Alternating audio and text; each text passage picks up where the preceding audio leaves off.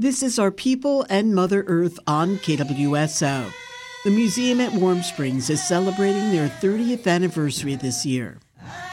In 1974, Confederated Tribes of Warm Springs Tribal Council passed a resolution adopting a charter for the Middle Oregon Indian Historical Society, which was the museum's forerunner organization.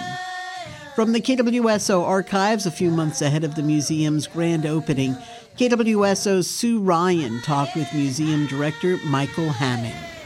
The Middle Oregon Indian Historical Society, or MOIHS as people call it, because that other title is a little too long to really say, has evolved into the museum at Warm Springs. This was a board decision to change the name to more accurately reflect what we are now and where we are. We are a museum, and we're located in Warm Springs. And this was a resolution that was adopted by Tribal Council approving the name change. So from now on, refer to us as the museum at Warm Springs. The sign on the highway says March 14th, 1993 is the day the museum at Warm Springs opens, but that's a few months off yet. Michael Hammond is the director for the museum at Warm Springs. What's the latest? We've finished with construction, Sue, and pretty much finished on the interior of the building with the exception of installing the exhibits, getting the furnishings in here, getting books on our library, and moving the staff in. We need to install the exhibits. Were there any changes made during the time of planning for where things were going to go and actually what's in here now? There were only minor changes. Once the foundations were laid for the museum, a concrete poured, there was very little that we could change in terms of the overall structure, i.e. changing the size of rooms or something. That could not be done.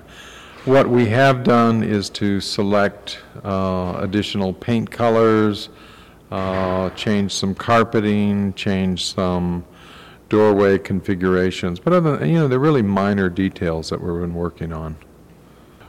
One thing you noticed on your way in, Sue, is that we do have a sign on the highway that says the museum at Warm Springs opening March 14th, 1993. And that is the day that we will open to the general public.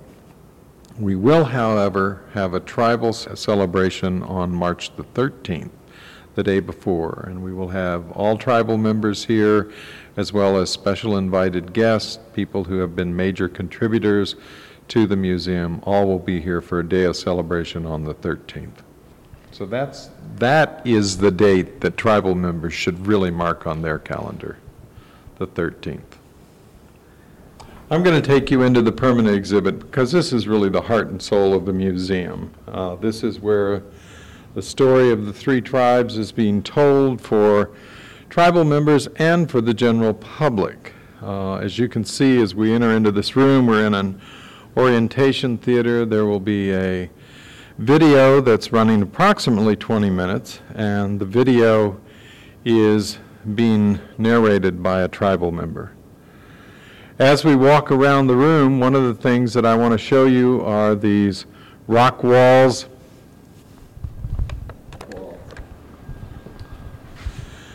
What we're standing in front of is a rock wall. Now the rocks are made out of fiberglass, but they're all done with latex rubber casts that have been taken of rocks that are actually on the reservation.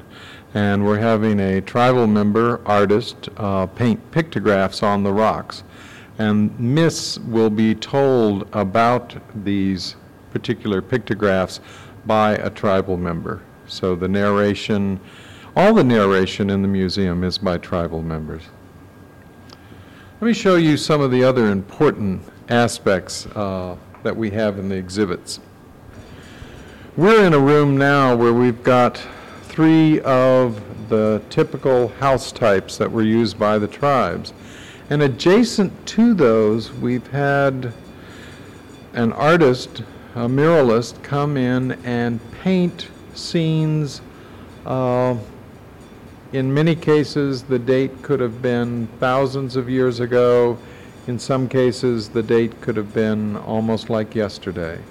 There are scenes of people doing dip netting along a river, smoking of salmon, digging for roots, gathering moss from trees. There's a man making obsidian arrowheads and people playing the stick game, as well as people gathering huckleberries. And all of these were done by an artist who was hired by the firm that we hired in Portland, a firm called Formations, to help us put together the exhibits. Are you getting input on such things from Culture and Heritage Committee or from the museum board itself, as far as accuracy? Yeah, as far as accuracy, we have brought elders through, museum board members, to look at these, and they've made some really good comments. Comments that have helped us to correct some of the things that were not accurate, and to help us, portray life as it was in the past as accurately as possible. In this area, you're looking at where we're going to have a Wasco wedding scene, and we've got 7 mannequins, a horse and a dog in this scene, the wedding goods, the gifts that were exchanged. And this is a really wonderful rendition. One of the things we wanted to strive for was as much accuracy as possible in the mannequins.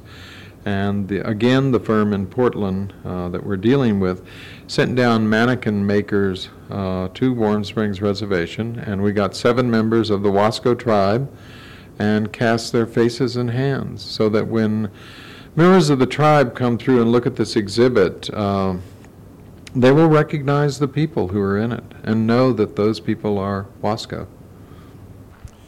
This is a scene of women gathering huckleberries. It's a beautiful scene up in the mountains. The huckleberries are there, the pine trees are there, Douglas fir. I guess the only thing that makes it look different from what's going on today as far as gathering huckleberries is that there's no clear cutting on these mountains. And this is what they looked like years ago before people started harvesting the timber. But it's a gorgeous scene. And you can see down here in front, we're having plants preserved that actually grow on the reservation are all going in these containers around here so that will look quite natural. This is our sort of the final area as you go through the exhibits. I realize we haven't stopped at all the display case, but gee, we want to leave something for the visitor when they come in for the first time. But this is an area, we've got a video that's projected here, and this is a video about life on the reservation today. There's some scenes of powwows, there are interviews with tribal members, there are messages from the chiefs, and all of this is shown right in this room. We also have some large cutouts, life-size, of some tribal members with their family that will be on the stage, so that when the visitor comes in here and sits down and presses the button so that the video starts, they're going to have lots of tribal members sharing the experience with them. From the KWSO Archives in November of 1992, that was Sue Ryan interviewing Michael Hammond, the museum at Warm Springs' first executive director. The museum celebrates their 30th anniversary this year. I'm Sue Matters reporting for Our People in Mother Earth on 91.9 FM KWSO.